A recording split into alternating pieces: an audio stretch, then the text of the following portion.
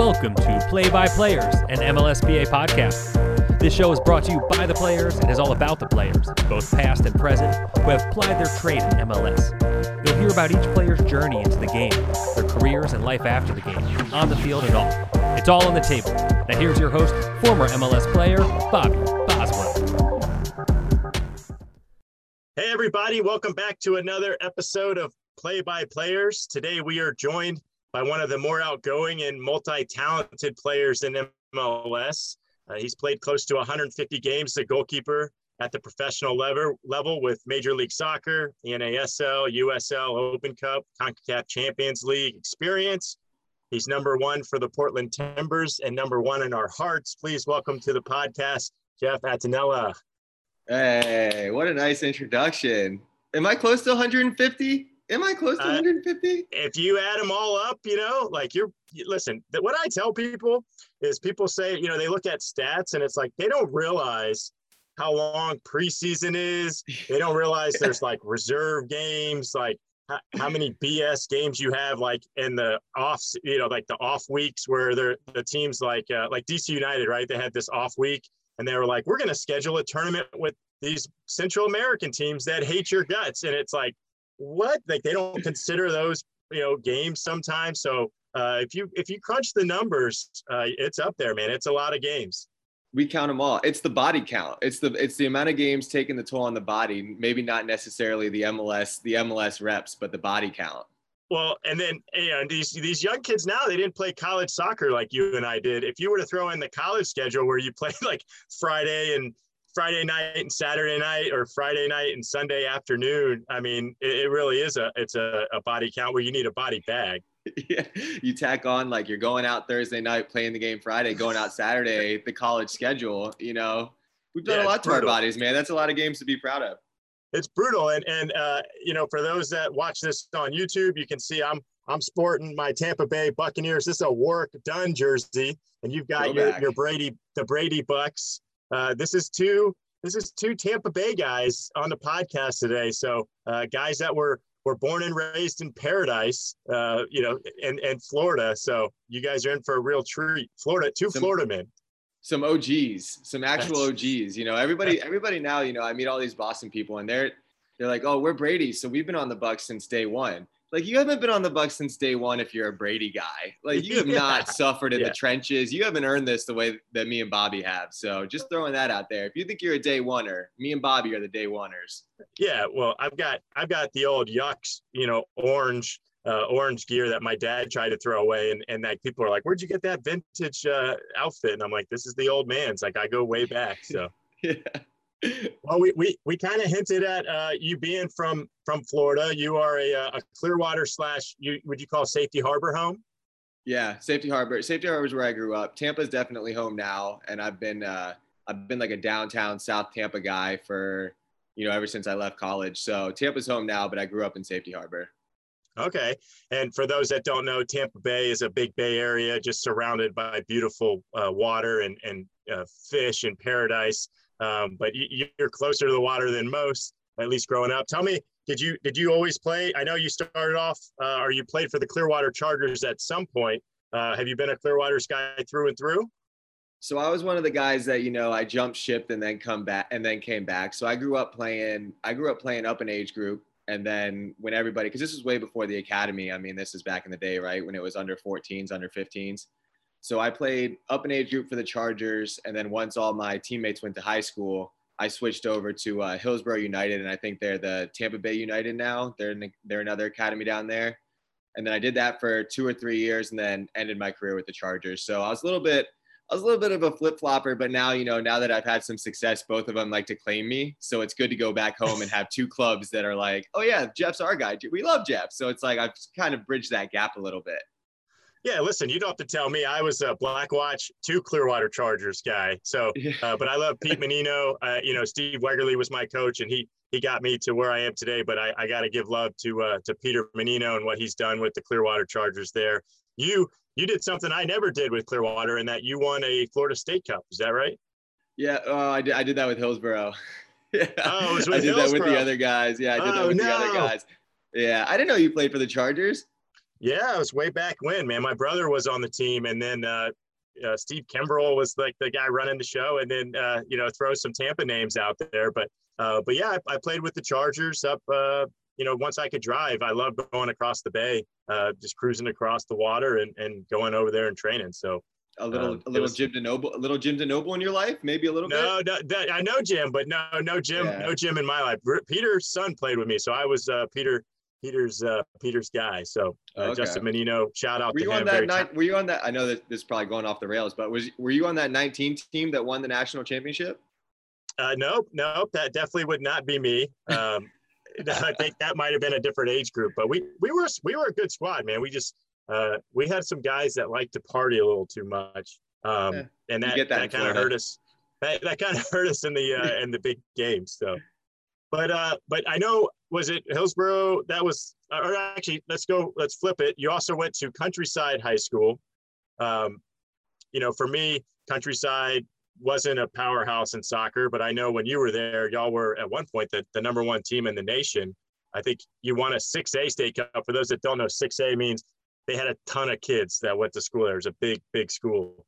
Tell me a little bit about going to Countryside and winning a state cup there. Yeah. So that was back in the day when high school soccer was still a thing. Nowadays it's, when I talk about high school soccer, people kind of give me that cross-eyed look that it actually meant something. But, for me, high school, it was pretty much everybody that I played club soccer with happened to be zoned for our high school. So we pretty much took our club soccer team, added a few other pieces, added a few other people from different clubs around the area and played for our high school team. And then my junior year, we won states, which was, it was awesome. We beat Gaither. I had a bunch of buddies, Eddie Ababio, old player. Old MLS guy. We had a bunch of guys that I was friends with that played on Gaither. So we beat them. They were number one in the country, beat them twice to win the state championship. And I was pretty fortunate that during that state run with high school, that's when I got scouted for college, which is like, nowadays when you think about how did you get to college and I say, oh, somebody saw me playing a high school game, that wouldn't even be a thing. And even back then it was pretty rare. So I was pretty fortunate that the local guys saw me during a high school game. But yeah, so we won states my junior year, and then my senior year we were undefeated, number one in the nation, and then lost to a team that we had beaten 3 times already in the somewhere along the way in that conference tournament. And I remember after that, don't do this if you're a kid listening to this at home, don't do that. But I had already signed my scholarship, so after we lost that game, I just kind of shut down. I shut everything down for the rest of my high school career. So yeah, that was a tough loss, but it was a fun run in high school because when you're winning with your school, it's like, there's that school spirit, and I loved it. I loved playing high school, so it was a lot of fun.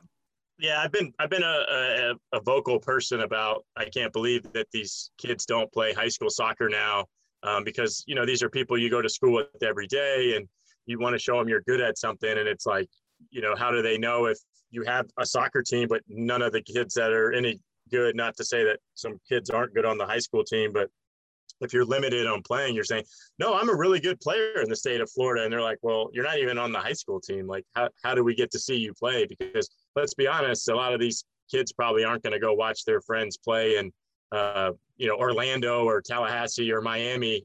It's just the reality. Speaking of traveling, I saw an interesting thing about you.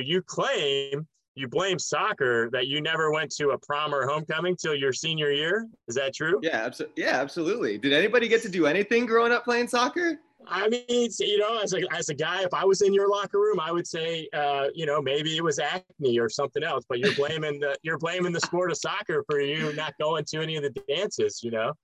Listen, I'll probably blame the other things for the girls breaking up with me, but I couldn't go to the events. Were you able to go to a lot of events, man? I couldn't go to anything because of soccer schedule. The big ones I missed were like the Young Life trips. Like I think they would go skiing, and there were a couple big ones like the nights out in Orlando and stuff where I look at the time, you're like, that's lame. But looking back on it now, it's like, man, I wish I would have done some of those. Yeah, I mean, I was the stud goalie for the state champs, man. You think, of course, I had the dates lined up. I just could never follow through with it. So they eventually left me because I could never take them anywhere. I got you. Well, I jumped a little ahead to start off. Tell me, I know you were, you are, and is probably the biggest sports fan that we've had on the podcast. Probably will be the biggest sports fan, and we'll get into a little bit more of that later. I thought a couple interesting things about your youth. It looked like you played baseball. I'm going to assume as a goalie, you probably played football or basketball at some point. But it's ironic that at an early age, they said you were too competitive, and your competitiveness was a bad thing, which is ironic because then you become a professional and they're like, oh, Jeff was always competitive. We always knew he was going to make it. I mean, is that accurate? You were too competitive at a young age? I mean, I used to get pretty upset, but I think that you have to have that a little bit, right? Like if you're competing like that across the board, and, now that I'm a dad, when I think about kids competing or what I want my kids to look like when they're competing, it's a little bit of a balance. It's, you want them to have that competitive spirit, but when they lose, there might've been a couple of times where I was pitching and getting roughed up that, I was probably throwing some tantrums that I shouldn't have based off of my competitive nature.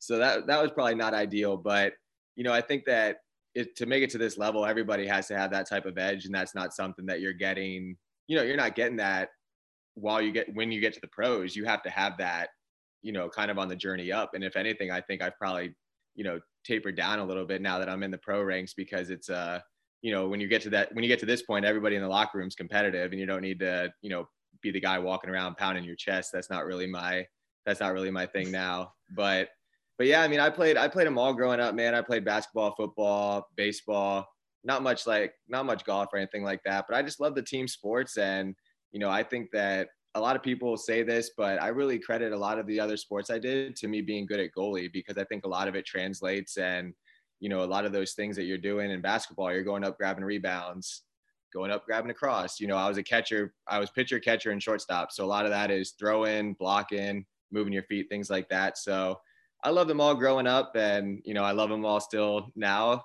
and it's just stuck with me my whole life. Yeah, and you kind of hinted at some of the other sports for, Florida is one of those places where it's really, with spring training, it's a big baseball state, and obviously football is a big one there as well. And, every person I've had on the podcast, I always go and look up to see if they made the notable alums at their high school. And you and I both have something in common, in that our high schools don't give us any love as notable alums, which is funny because I would argue that your resume is better than most of the people that are on there. A lot of baseball, a lot of football, but in your case, the most I've ever seen as a lot of authors. And that's kind of ironic, because as we get to later in the podcast, maybe it's something that the teachers were teaching at Countryside High School that produces authors talking about your children's books. But before we get to that, let's talk a little bit about IMG, PDL. We're talking about soccer journeys here, and there is no team I hated more. I hate the New York Red Bulls. I hate Dallas. I kind of have to hate Atlanta just from my 7 minutes of fame in Atlanta. But I hated IMG more than any other program growing up, because those guys were good, one, but two, it was just like, I don't know, man, they always had our number. So talk to me a little bit about being a PDL player at the IMG Academy. Well, since you hate IMG, I think you'll appreciate this story a little bit. So when I was because, when you go through college, right, you're in college, and then there's that summer where you're doing nothing. Right? There's no spring season. Your coaches can't keep tab on you. If anything, you're coaching those camps, right? You're just coaching the camps and maybe training a little bit there, training on your own. So my college, IMG is like an hour down the road from where I went to school at USF. And a lot of guys from USF were every day, they were going to IMG to play for this, for the PDL, right? PDL. Every coaches are saying, you got to play in the PDL if you ever want to do anything. So I was like, all right. So I did it twice. So they used to call me. They were calling me all the time on spring break. These coaches of this PDL IMG team were always blowing up my phone whenever I was on spring break for college. Like, oh, come play. Like, come play. And each year, so for 2 years straight, they got me to commit. So I took the trip. Like the first week, you're playing in 2 weeks. So I did the back and forth for 2 weeks. Played one game, first season. Got a shutout. We won 1-0, and I never went back. I was like, you know what? I want my summer. I'm playing college. Like, I don't need to be doing this. I don't care. Moving on. So then the next year, I got named All-American, and, it was starting to get a little more serious. You got to do this if you want to play pro. You got to do this. You got to do this. You got to do this. Getting calls. So I said, all right, I'll do it. Go again, do my 2 weeks. I think we tied 0-0. I think we tied 0-0. I know I've never given up a goal in PDL. I think we tied 0-0. I did it once, and I said, you know what? I just can't do this. So I've played 2 games, got 2 shutouts in PDL, represented IMG well, but I did quit both years after the first week because I enjoyed my college summers more than I enjoyed the drive over to IMG Academy. Well, I mean, that makes me happy. Ironically, we talked about not being on the notable alum. You are, in your two-game shutout, you are a notable alum of the IMG PDL team. You joined other people like Michael Parker, Heath Pierce, Stephen Keel. And for those that are jump rope enthusiasts like myself, Zach Boggs is on there. So that's a I live with Zach. I live with Zach Boggs. I lived with Zach Boggs my freshman year. He once stole a PlayStation game, my Guitar Hero PlayStation game, because we were making too much noise because he was studying, because he's a very, very smart student. He was a junior. He had just transferred, and we were just freshmen being idiots playing Guitar Hero, and he once stole it and hid it until he moved out. True story. You should have stolen his jump rope. You would have gotten even with him. No, he would have. He was a fit guy. He probably could have killed me. Well, you talked about USF, University of South Florida, a school that did not recruit me at all, even though I was there in the state, in the city. Still going over to the field and training. Didn't make it with John Hackworth as the coach, but you were there with George Kiefer. You were a 3-year starter. As you mentioned, you were an All-American, Big East Goalie of the Year. Talk to me a little bit about, goalie. It's tough for me to explain to people the journey that goalies go through, right? Because you're just waiting for one opportunity, and if you seize that opportunity and you have some success and you don't get hurt, you can be the guy. And it sounds like you were the guy at USF for starting your sophomore year on. Yeah, so it's interesting because I didn't, my whole path I never really expected to play pro. Playing professional wasn't ever my goal. It really wasn't. My goal was always to get a scholarship and go to college. And I always wanted to go to a big school. I was, and like I said, USF happened to see me. Jim DeNoble, the name I said earlier, he was the goalie coach that recruited me. He happened to see me at a high school game because he was just there watching locally, and that's how I ended up at USF. So I wouldn't take the non-recruiting things too personal because I don't think they recruited much in Tampa at the time.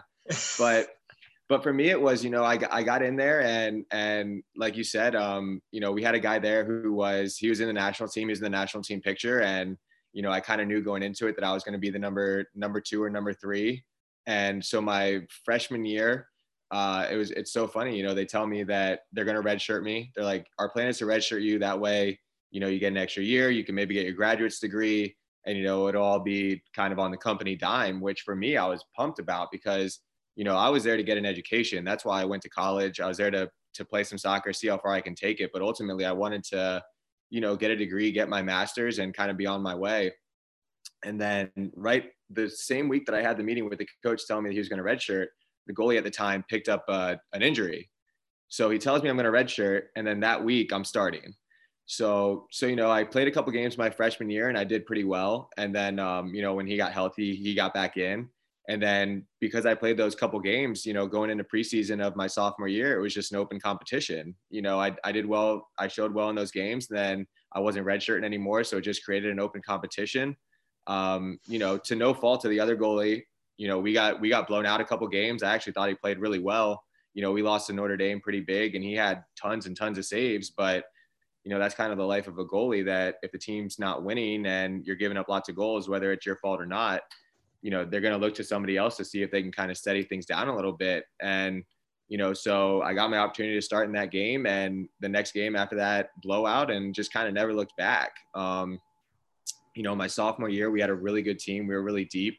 We made a run to the Elite 8 and got beat bad by one of the best Wake Forest college teams I've ever experienced in my life. We go up to Wake Forest and just got run over, but we won the Big East that year, which was a first for the school. And, that was kind of my big coming out party of, my sophomore year, getting put on the radar. And, fortunately I played well my junior year and never expected it, but got named first team All-American and won Big East Goalie of the Year. And after that, it just kind of shifts focus to, all right, like this kind of seems like a path that I can follow. And I wrote out my senior year. To be honest, I didn't do it as well as I would have hoped. Like I was very, once I got people buzzing in my ear about playing pro, like a lot of my focus went to that, which, if I could go back in time, I probably did myself a disservice for my senior year, but, played my senior year and had a good run. Got to be, got named All-American, which was awesome. Something that, I'm really proud of. And was able to be the captain of the team for 2 years, which is something that, I take a lot of pride in that as well. So it was good.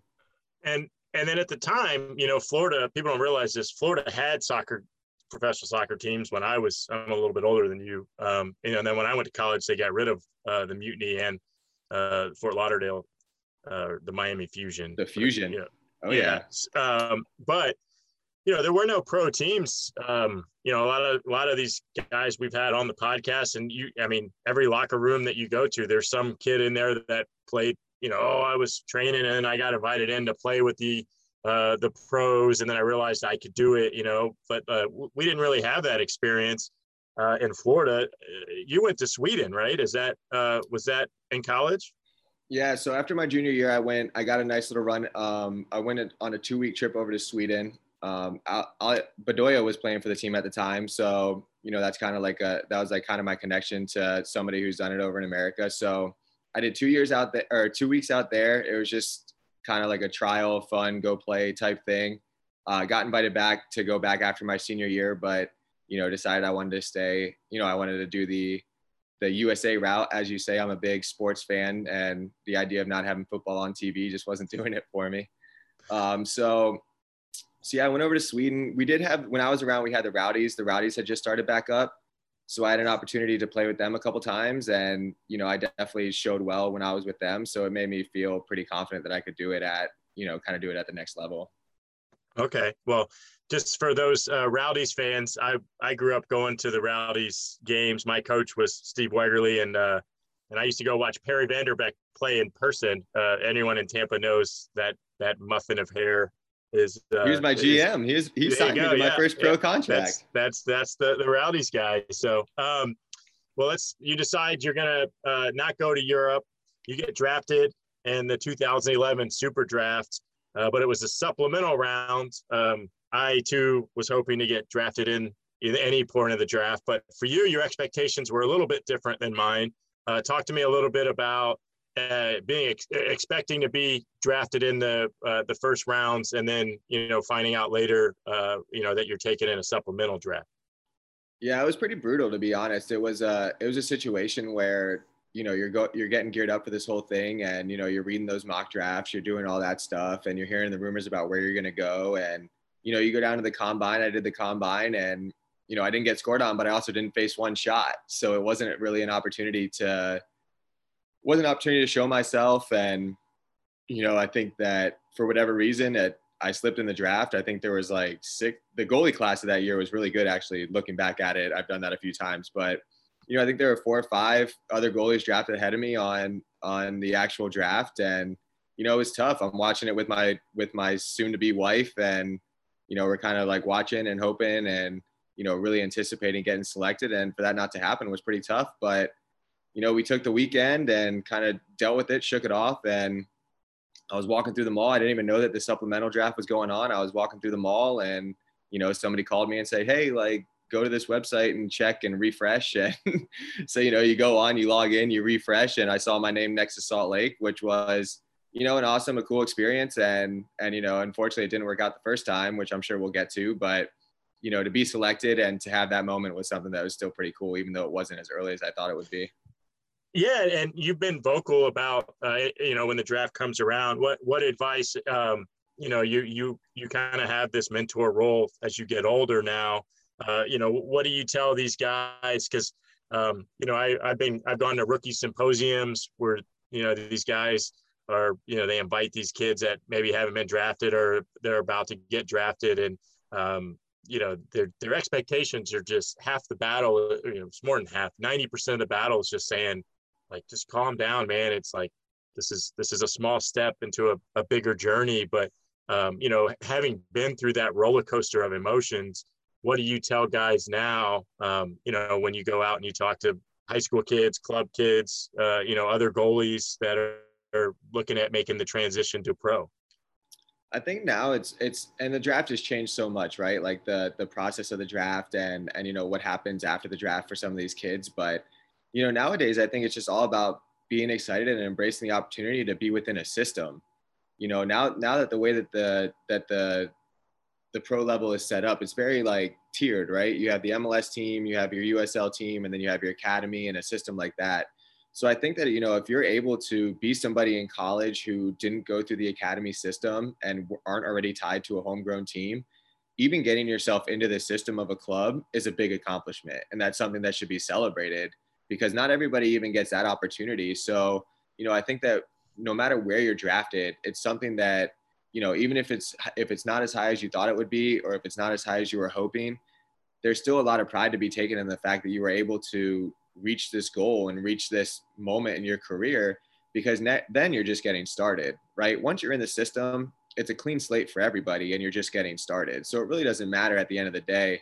Like you could draft a guy number 1 overall, but if the guy you drafted 100 is outperforming him in preseason, the guy that they're going to be looking at the guy that they drafted 100 more than the guy that they drafted number 1. So it's just something to be proud of. And, that's really, as cliche as it sounds, right? When you get drafted, that's when the work actually starts, because that's when you really got to start impressing people. So I think it's kind of one of those things that you hang your hat on, being proud of the accomplishment, but at the same time, like realizing the situation that you're in. Yeah. And you talked about, once you get drafted, then the work really begins, as you hinted at earlier. You're drafted by Salt Lake, but you get released. Talk to me a little bit about coming home to play for the Tampa Bay Rowdies, which is, honestly, I was hoping at the end of my career, I'd get that opportunity. It wasn't really there when I was done, but it had to have been just an awesome experience.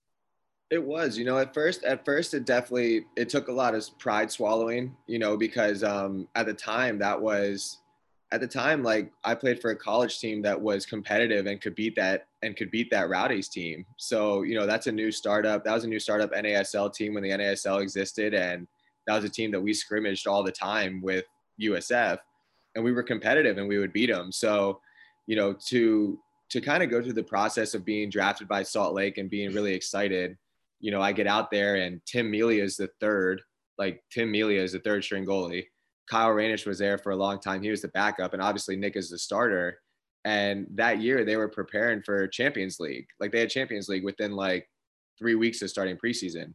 So me being the young, idiot goalie that got drafted and didn't really understand the situation I was walking into, like I just got steamrolled. Like they were just head and above better than me. They were in form getting ready for Champions League.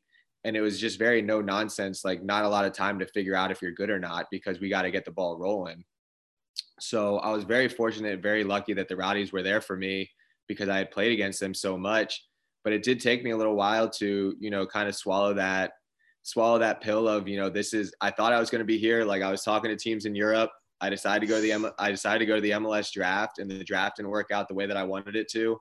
And now like here I am, at the time playing at club fields that like the Chargers wouldn't have played at. So it was a very humbling experience for me. But, at the same time, to be able to go through that experience and have that team in my hometown made all the difference. Because I don't think if I would have been playing in that situation in a city outside of Tampa, where my family was there, where I was comfortable and I had a lot of friends there that, were away from the game, I honestly don't think I would have lasted. So that's why I'm so grateful for the Rowdies and, supportive of the organization that they have now, because they've just meant so much to me. And I don't think that my career would have even, I wouldn't have lasted if I was doing the USL gig somewhere outside of the home city. I just know myself, and it just wouldn't have happened. Well, you talk about, we talk about opportunity, right? And swallowing your pride and just kind of getting back to work, putting your feet in the ground. And, it's just an opportunity, and you took it. And, you were an NASL champion there. Y'all have one of the cooler stories in the Soccer Bowl. I would have to imagine, I never tell anyone what their highlights of their life are, but I would have to imagine you had a penalty shootout performance where you saved 3 penalties in one of the legs to win that championship against Minnesota. I'd have to imagine that's up there on your list of cool things. Yeah, absolutely. It was like they played at a baseball stadium. It was a walk-off. So we had the final, and it was awesome. Like, they have great fans down there. They really, when the team's doing well, they're able to pack the house, and they have their own supporters section. Ralph's Mob. I'm sure you're familiar with them. And it was cool. We made a dramatic comeback. We were down. Away goals didn't count, because I always read this story and I'm like, why didn't we lose? Because we probably should have lost.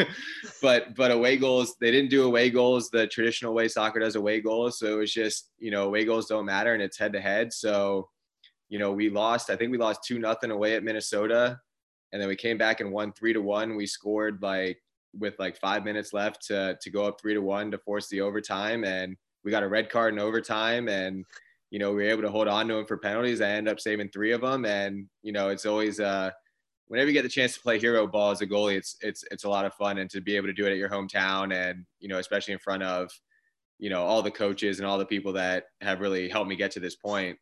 It was awesome, man. It was definitely up there on the highlights, and it's a memory that I'll remember, and being in Tampa makes it all the better, right? Oh yeah, no, I'm happy for you, man. I just being like this, I am a soccer bowl champion. That's got to be something not many people can say. So that's awesome. You ride that success. Tell me about getting called back to Salt Lake in 2013. Yeah, it was always my goal to parlay what I was doing with the Rowdies back to the MLS. That was always the objective, and I until it happens, you're not, what I mean? Until it actually happens, you're not feeling great about it. But, once I got that phone call from Salt Lake, there were a couple other teams interested in me, but for whatever reason, Salt Lake still had my rights, even though they drafted me and cut me and told me they didn't want me. For some reason, I was still technically their player property. So, I didn't really understand that side of it, but at the time I didn't necessarily really care either. So yeah, to get that phone call from their GM and working with my agent to know that they were going to offer me a contract, and initially the role was to come in as the backup. Later I got MLS'd again. Later they signed another goalie to take that job from me in my first preseason again. But the way things shook out to be back with Salt Lake, and ultimately to be in a group of people that I had already met and I was comfortable with, and it was kind of like a redemption moment for me in my career. Was, it was cool. It was awesome. Yeah. And talk to me, you kind of, I played with Nick for a long time. I consider Nick a friend. I played with Kyle Rainish for a little bit. And then I know Tim Melia from various things. He's a big personality. Talk to me. Almost every team I've been on, Houston was a little bit of the exception in that the goalies all got along. Everywhere else they didn't, and it's a tough position, right? Because you're taking reps, and there's some guys are better shot blockers, some guys are better with their feet, and it's a big ego thing. I don't think people realize that goalies don't always get along. It seems to me from afar that you've had a good relationship with most of the guys you've played with, but what's it like being, looked at as the number 2 or potentially number 3 guy sometimes, and you've been very vocal about just being a good teammate and, like you said earlier, competitive guy, but maybe staying in your lane a little bit so that, because that's what the team needs at the time. Yeah. I'm a big believer in, I've heard stories of goalies not getting along and things like that. And I'm just the exact opposite. I try to get along. There's always that competitive spirit, right? There's always that competitive edge. At the end of the day, that you're competing against a person that you happen to be training with all the time. And I think that's something that makes being a goalie really unique, is that there's only one guy playing, right? Generally there's a number 1. Sometimes there's sometimes you do the revolving door a little bit, and that's when things can get a little bit dicey in terms of, dealing with people and trying to manage that relationship. But ultimately there's always a number 1, and there's a guy that's playing, and there's other guys that aren't. And I always looked at it as, being a goalkeeper, there's so much pressure on the position. There's so much of a mental side of it that goes into being a goalie that of course you want to be competitive, but if I'm on somebody's team, like if I'm somebody's teammate, it's not my role to, you know what I mean? I'm doing the team a disservice if I'm chipping away at that guy every day and being, you know, kind of being a prick, for lack of a better terms, because I've run into people like that. And, you know, if you're a guy that you're training with every single day and you feel like you have to worry and fight with the people that are supposed to be helping you get better, then come Saturday, like you're not going to perform at your best. And I'm always the type of guy that I want to see a goalie have success. Like I understand the mental strains of it. I understand like the difficulties of the position. And so for me, I'm always the type of guy that's trying to keep things loose. You know, I'm more of a guy that wants to be friendly with somebody. And of course I'm competing with them, but at the same time, if I'm trashing that person, it doesn't do me any favors. You know what I mean? Like it doesn't help me any.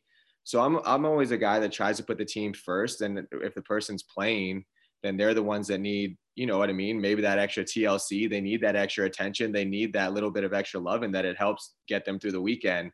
So that's kind of always the way that I've looked at it. But I've definitely run into goalies that, you know, they're down to play the psychological game a little bit and, you know, try to mess with you a little bit. But, you know, for me, I just always have done a good job of, you know, kind of laughing those people off and somehow making them my friends by the end of the season. Yeah. Well, just as a center back, man, I can't tell you how many conversations I had where, you know, a goalie gets beat and I kick it off the line, and then the other goalie saying, you know, but you didn't do that when I was out there, man. Like, you know, that would have been nice. And it's like, come on, man, you're gonna like, you think I have an agenda outside of helping the team? But you know, goalies, I say goalies, you know, not you in particular, you know, and not a lot of them that I necessarily played with, but I have played with some, you know, that they're up there with forwards in terms of the, you know, the drama. And I mean, no one's as bad as some of the forwards I played with, but goalies aren't far behind them, man. They're, you know, out of all the positions, it's forwards and then goalies in terms of being fragile. And, you know, I tell people center back, it's a tough position because you can play a great game for 89 minutes and make one mistake. Goalie's even harder because you're the guy that you're on the highlight reel if you make a gaffe. You know, it's on Twitter, you know, instantly they got pages dedicated to goalies making mistakes. You know, and then if you do make a heck of a save, it's a 2-second clip, and they don't show, they don't show, you know, like the best goalies in the world, like their highlight reels are like 2 minutes long because it's just like boom, boom, boom, like great job, you were good, and it's like, or the good save is advertised as like, look at this incredible shot. Like, what about the save? Yeah, exactly. I think that, you know, for me, I've always had the luxury. You know, I look back at it as a luxury because like when I reflect on my career, it's a lot of, you know, I take opportunities, and I think that this opportunity led me to the next. And when I look back at my time in Salt Lake, when I got to Salt Lake, they brought in, I was supposed to be the number 2. They had an opportunity to sign Josh Saunders coming off of, you know, a couple MLS Cups. And, you know, I'm sure they could have gotten him cheaper than they would have ever thought. So they signed Josh, and then I go from the number 2 to the number 3. That was really challenging. That was really difficult, but I understood it. You know, like when you have the opportunity to sign a MLS winning goalie to back up, oh, who is he backing up? Just the best goalie of all time. Like I understood where I was on the pecking order. So I just took it as an opportunity to, you know, pick Josh's brain, to pick Nick's brain, to just watch and study and, you know, be friendly with them. Cause you know what I mean? Like I enjoy soccer mainly because of the people that I get to meet and the experiences that I get to have. And I was always in Salt Lake. I always knew like Nick's the one, Nick's the guy. You're going to get opportunities to play because Nick's going to go to the national team, or, you know, Nick's going to do this, Nick's going to do that. But I was always the number 2, and I knew that. And you have to be comfortable in that, and you have to be okay with that, because if you're always fighting it, then you're not going to be okay. You know what I mean? Your day to day is going to be miserable. And, you know, eventually it got to the point where I wasn't wanting to be his number 2 anymore, and I was ready to step out. And instead of, you know, being combative and being a guy that Salt Lake didn't want to see, that like Salt Lake wanted to hold back because you know, they just wanted me to keep me there. They wanted to do what was right for me. And ultimately they let me find a way to get out. So it was like, you know, I feel like I was rewarded for kind of my mentality and the way that I handled the situation. Yeah. And, you know, before you go on to the expansion draft, let's talk about y'all did win a Western Conference championship. So that was good. But then, you know, talk to me about exiting. You know, a lot of people don't realize the human element behind someone saying, I want to go be the number one. But if I'm correct, you just bought a house. I think you were about to have a baby or just had a baby. And then there's this great expansion draft where you get taken by Minnesota. So you say, okay, I'm going to Minnesota, but maybe you knew. A lot of times guys know what's going on in the background. A lot of times they don't. But you end up in Portland. But, you know, did you know that was going down? And tell me a little bit about what your family was thinking during this whole process. Yeah, I have an amazing wife, and my wife is down for the ride. She's ride or die. Like, she's down for the ride. So at the time I just signed a longer term deal with Salt Lake to kind of give myself a little bit of security. And, you know, I love Salt Lake. Like you said, we made the final in 2013. It was, you know, probably the most fun year of my entire life, being with that group of guys and going on that ride with them. And, you know, we were comfortable there. We were really comfortable there. And it was always itching in the back of my mind. You know, I always told my wife that I feel like if I was anywhere besides playing behind Nick, that I could be a number one. And I stayed pretty true to that belief. And, you know, my wife, I convinced my wife of that too. You know, I beat it in her head too. You know, you gotta keep beating it in people's heads until they actually, you know, believe you. And yeah, so we bought a house about a year and a half before. We were very settled in. We loved our house. And then we had my daughter in October. And yeah, we went home. Something happened in my wife's family where we had to go home pretty quick for the off season. We always go back to Tampa for off seasons. Doesn't matter where we are, just because when you can go back in 70 and sunny, you know how it is, you're going to do it. So we went back a little bit earlier than we were expecting, and, you know, weren't expecting anything to happen, but little did we know, we left early November. We had my daughter in mid-October. We left early November, and, you know, that was the last time my wife ever saw the house. So we went back for the off season, and I remember my agent calling me and saying, you know, would you want to go to the Portland Timbers? And I was like, yeah, like, who, you know what I mean? Like, who wouldn't want to play for the Timbers when you come here and, you know, see the stadium and see the atmosphere? And, you know, we had won the championship here in Portland. So I had some good nights out here, and, you know what I mean? I knew what the city was all about. And so I got that phone call, and then, you know, a couple of weeks later, it was like, all right, well, watch the expansion draft, because if Minnesota takes you, the plan is for Minnesota to trade you to Portland. Like, I don't know if they're going to take you, but just kind of keep your eye on it. So, you know, I run home, I tell my wife, and I'm like, all right, this is what's going to happen. Like, keep your eye on the expansion draft. And, you know, we have a newborn. And the funniest thing about the whole thing is, this was the first year I had signed up to go to the union meetings in Vegas. So we got this newborn, and I'm like, oh yes, like, I love you, honey. I got to go to this players union in Vegas. Like, sorry, I got to go to Vegas to do this. Like, the team needs me. And so within the first 24 hours of being out in Vegas, I'm sitting in my first union meeting, refreshing my phone. I get drafted, and I see that Minnesota's taken me. And so, you know, from there, it's just, you know, don't listen to this players union, but I'm like half listening to what the players union's saying, because I'm like, my whole life is flipped on its head. And then, yeah, from there, it was pretty funny. From there, it got pretty interesting, because from the Minnesota side, the owner like shot me a text the next day, but I was always just assuming that I was going to get traded to Portland and it was going to be pretty instant.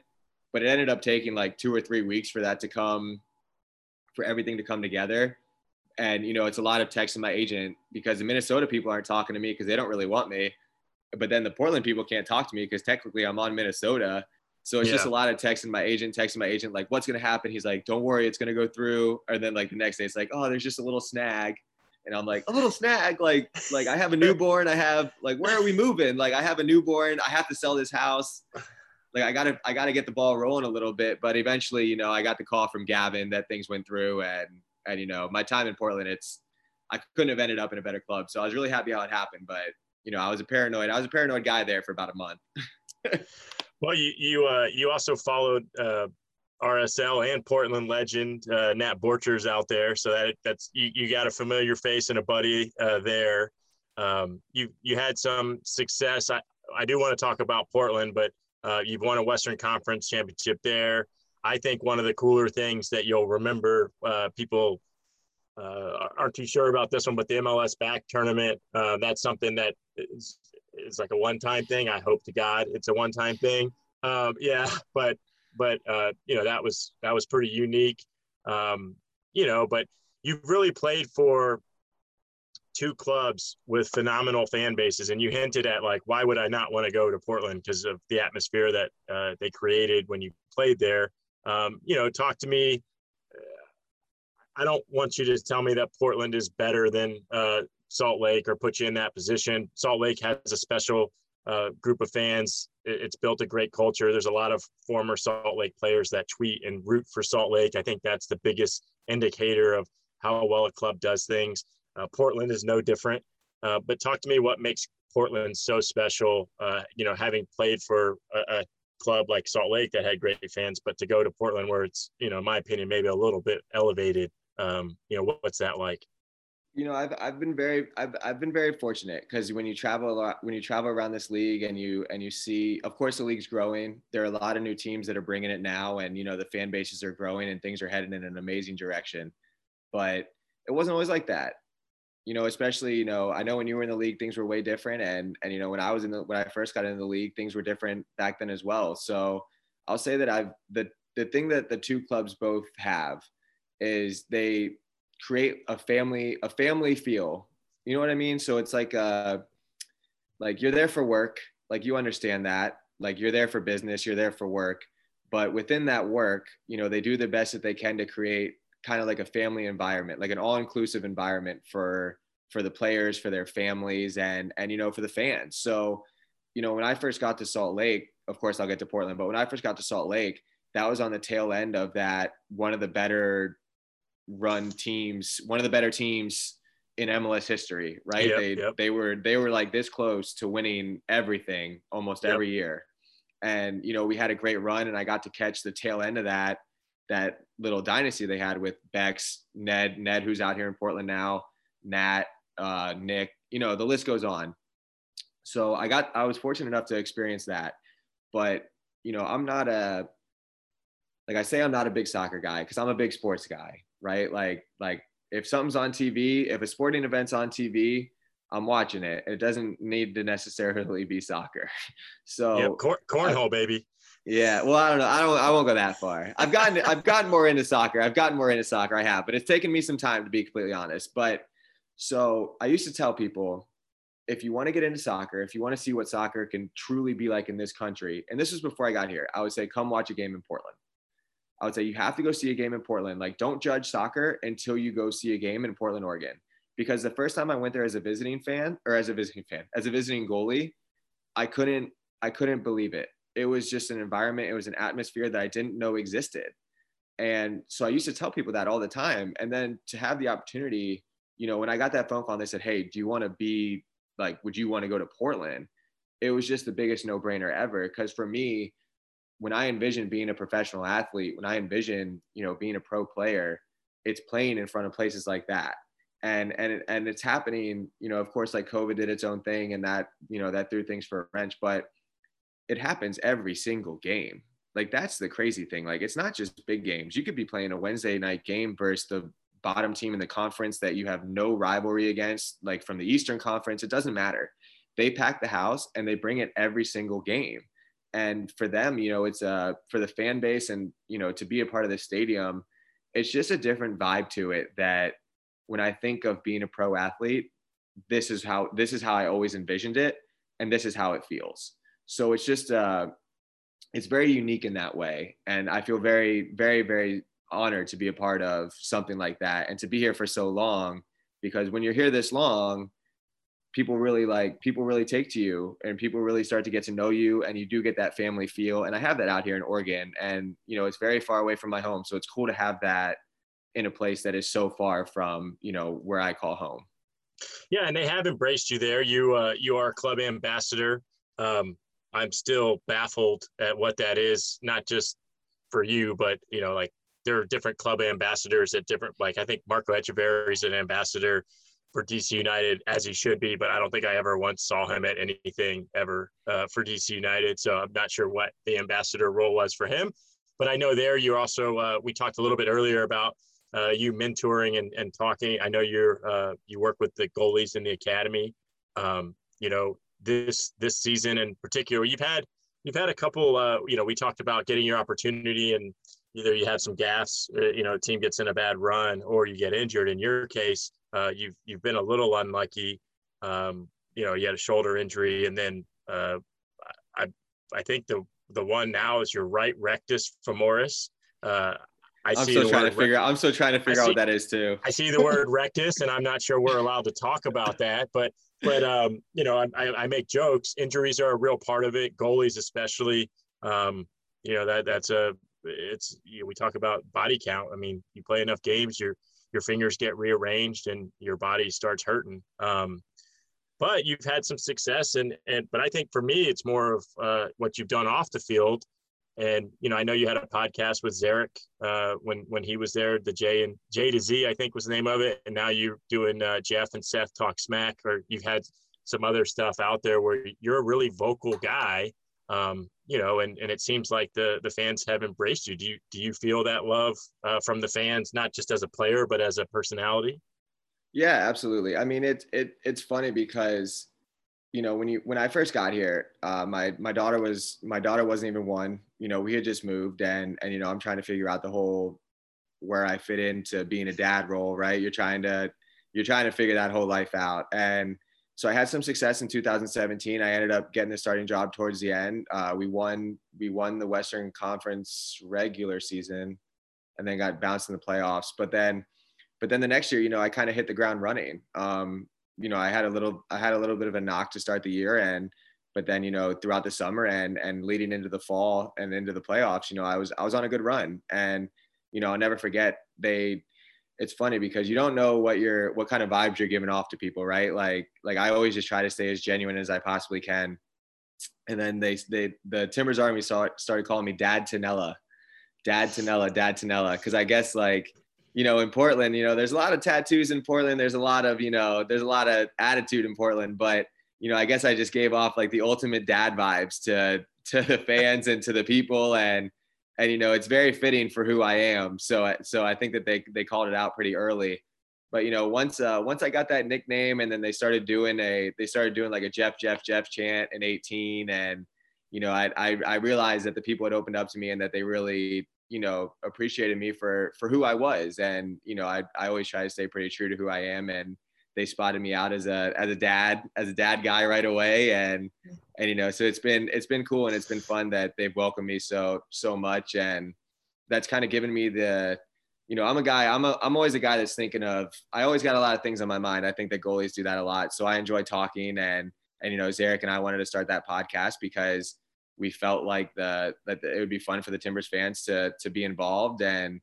you know, we called it quits a little bit early because, you know, the season didn't start off too hot. So we didn't, you know, we felt like it might've been taken away from what we were doing, or we didn't want to give off the impression that it was taken away from what we were doing. So we called that one quits. And yeah, I mean, we had this other one going here for a little bit for the Lightning playoffs, and leading up to the Lightning playoffs, Seth was a big Lightning guy. And like I said, man, you got the cup. I like to talk about sports. I like to share stories. I like to talk about sports, and you know, it's all been pretty receptive from people. And I think that nowadays athletes are kind of putting themselves out there more, and you know, I have no problem doing that, and I'm pretty comfortable talking, and it's something I enjoy to do. Yeah. And like you said, it's a tough or fine line to walk, right? Like the fans crave more, and you want to give it to them because you feel like, you know, you've got this big personality and you have these ideas, but at the same time, the results have to be there, because the second they don't go that way, then it becomes ammunition to use against you. And it's funny, right? Like you could have a guy that stays up all night playing Fortnite, doesn't get any sleep, but no one knows that. They don't see that. And then, you know, you could be the best professional and allocate your time, and you spend 30 minutes on a podcast, but because that's out there and you have a bad game, then people blame, you know, oh, well, he's more focused on his podcast, when it's like, you have no idea what my time management skills are like. And so it's tough, right? But I think it's getting better. It helps that goalies can play till they're 50 years old. it gives you plenty of time to take breaks and come back. And I'm busting your balls a little bit. The thing that I've like and when I was younger, and if I was younger, in my younger days, I wouldn't have done these things. I truly wouldn't have. But I know that if I'm putting the work in and if I'm doing what I need to be doing, that they see that the coaches see that the locker room sees that. And, at the end of the day, the way that I kind of always thought about it was nowadays you sit around the locker room, because I'm out there on social media too. Like I'll put sports opinions out there. I'll put things out there just to kind of see, what it's like out there in that world. And the way I kind of look at it is everybody's sitting around on their phones anyway. Like everybody's sitting there scrolling, like you're on it, you're just not putting anything out there. So if I'm going to be on it, I might as well actually be on it and like get involved and see what the world is like. Cause there is a whole different world out there for people that are into sports. And for me, I have no problem trying to bridge that gap, because ultimately what I want to do is very focused on other sports outside of soccer. And if I just like was only doing soccer for 12 to 15 years, and then all of a sudden I'm like, oh, hey, look, the Bucks, people would be like, what?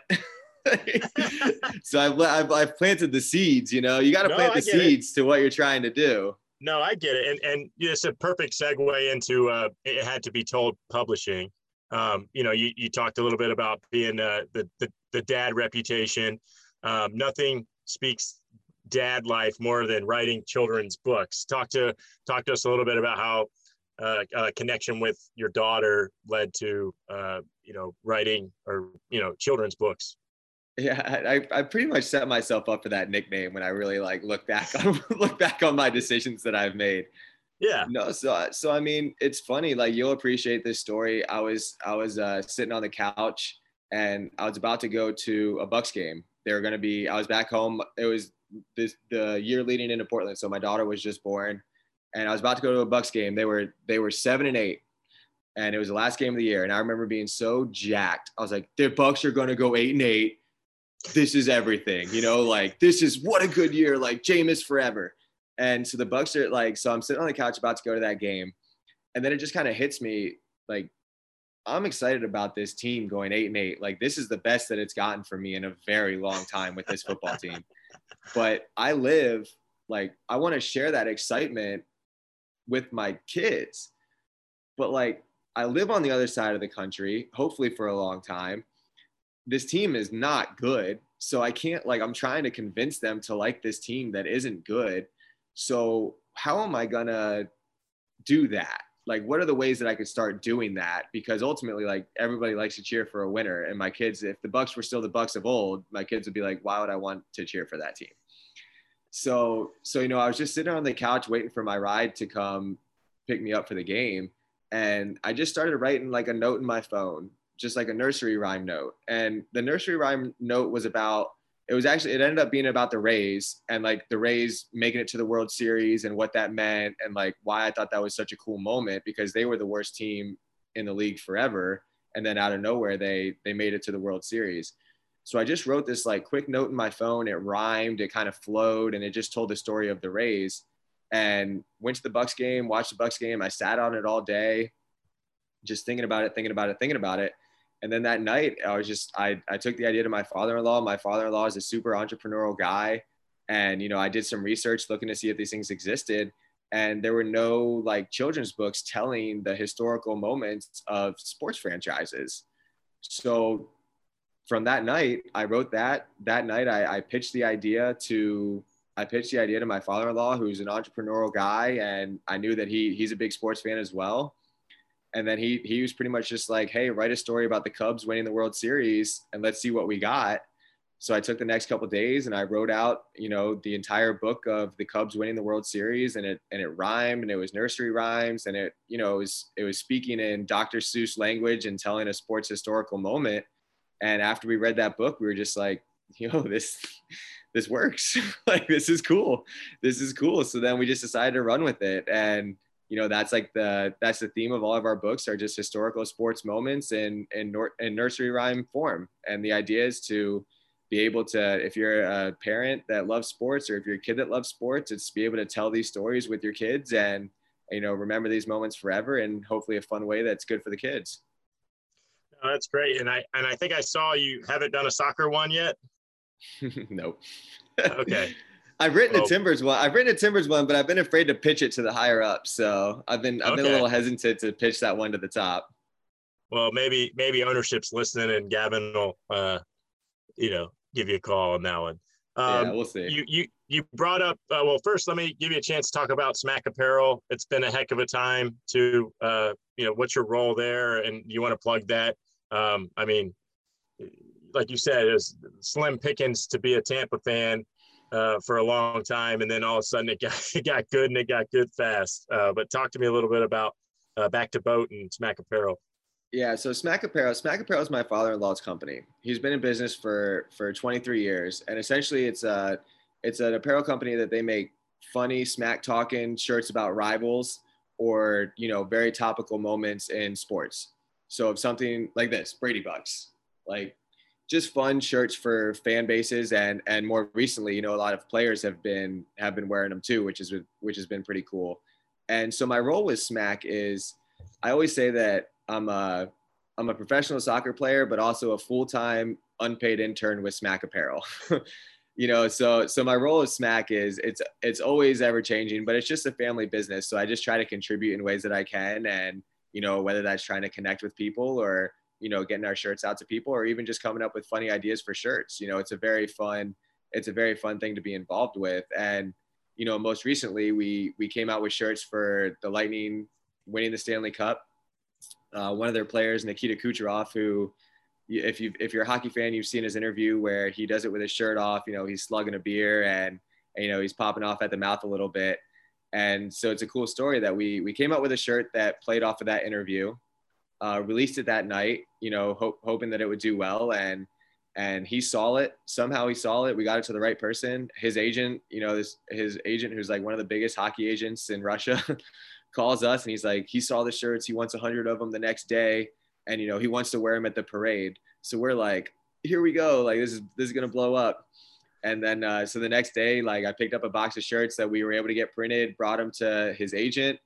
And then the following day we had about 100 shirts, 6 people bringing boxes to this yacht where the Stanley Cup was. And they had the Lombardi trophy on there for some reason. And they were taking pictures. Like, we got to take pictures with the Stanley Cup. We got to take pictures with him. And we gave him, 100 plus shirts. And that night, I guess their team had some raging party and he handed out all the shirts. So we woke up the next morning to, everybody on the Stanley Cup winning Lightning wearing the shirts that we made. And, we came up with a shirt that was called Back to Boat for the boat parade, and Stamkos loved it. He was rocking it the whole parade, and it was cool. So it's been a fun couple of weeks for Smack Apparel in Tampa. They have shirts for everybody, but, to really tap into the hometown was pretty sweet.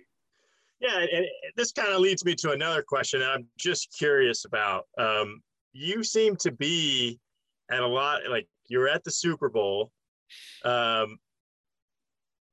You're going to these parades, and I feel like it's kind of on the border of like preseason or borderline season. I'm just kind of curious, and we can edit this out if you'd like, but how in the heck are you ending up at all these things in Tampa, Florida during important preseason Well, all right, so beginning of season? Yes, that's a fair question. So the Super Bowl so they pushed back preseason this year. So the Super Bowl actually wasn't during preseason this year, which, talk about all the stars aligning for the Bucks to be in the Super Bowl in your hometown and no preseason going on. So preseason hadn't started yet. So the Super Bowl was an easy one. The Stanley Cup one, my family is back in Florida and I'm out here in Oregon. And because I'm on the IR, they've been very flexible. Family emergency. No, I have a good relationship, and they know that I get my stuff done when I go back in Tampa. So I have a setup back in Tampa where I'm able to also do my rehab and, be around the family. And so the Timbers have been very kind in letting me do that back at home as well. And it just so happened that this particular time lined up with the Lightning winning the Stanley Cup. And it just so happened that they happened to have a boat parade that week during the window in which I was allowed to the window that I was allowed to work out at home. listen, I'm not a hater. I'm just jealous. That's all. I'm just jealous. And like, I don't have technically the same, I could probably have gone to these. I think I'm just jealous that I didn't pull the trigger and you did, Well, it's funny because it's, when you're buying the Super Bowl tickets, it's like, this is a once in a lifetime thing. I have to pull the trigger, like this money, like whatever. It's stupid. I know I shouldn't be doing this, but I did it. And it's like once in a lifetime. I would have never thought that 6 months later, I'd be making the same exact decision with the Stanley Cup. Because you're sitting there and you're like, well, I just did this. But that could be it. Like, it could be it. That could be it. No, you're absolutely right.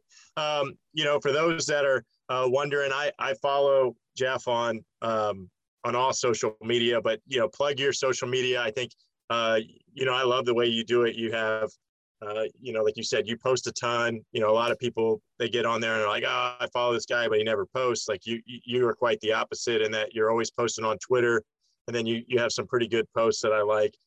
You do you've put some stuff out there about your injuries, which I think is very open.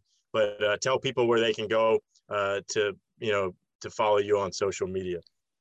Yeah, so I'm at Jeff_@Nello1. And if you're following me for me to post about just soccer, you're not gonna enjoy that. But like I said, man, at the end of the day, I'm a sports fan probably over anything else. So I just try to. What do you mean? You just posted about Guzan and the U.S. team. So that was well, yeah. I mean, listen, I mix it up. I'm a wide range, Bobby. I can do a lot of it. I can do a lot of everything. Don't sell yourself short. I can do a lot of everything, man. So, but yeah, so I'll chime into the soccer world when I think it's when I spot something that a lot of people probably aren't talking about. Something that you see a little bit from the locker room, but. Come Bucs season, if you get tired of hearing about Tom Brady, then you might mute me. Follow me, but mute me during the Bucs season because I might get a little annoying during that time. well, there you have it. I told you guys that he was one of the bigger personalities and one of the more outgoing guys in MLS. I think we're just seeing the tip of the iceberg. I think you've got big plans, for your future. I know you're starting to do some speaking engagements and.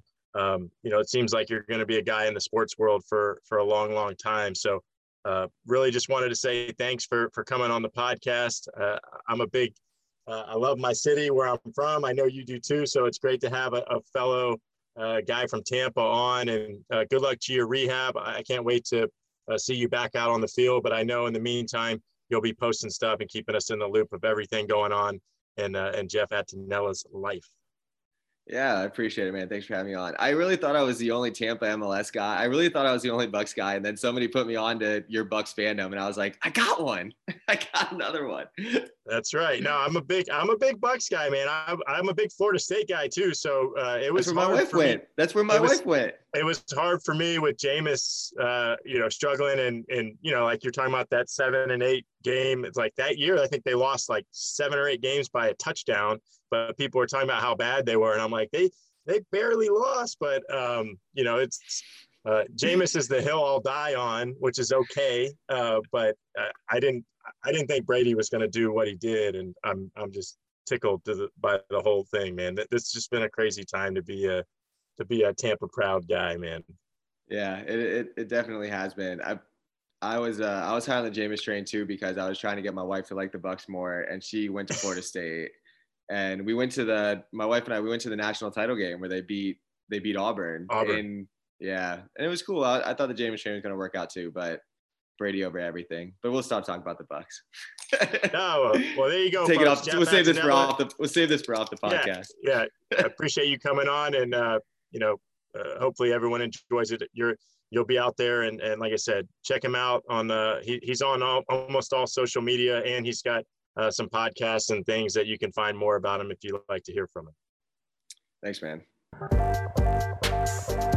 Thank you for listening to Play by Players. Visit playbyplayerspod.com for more episodes or subscribe wherever you get your podcasts. This has been a production of the MLSPA. Learn more at mlsplayers.org.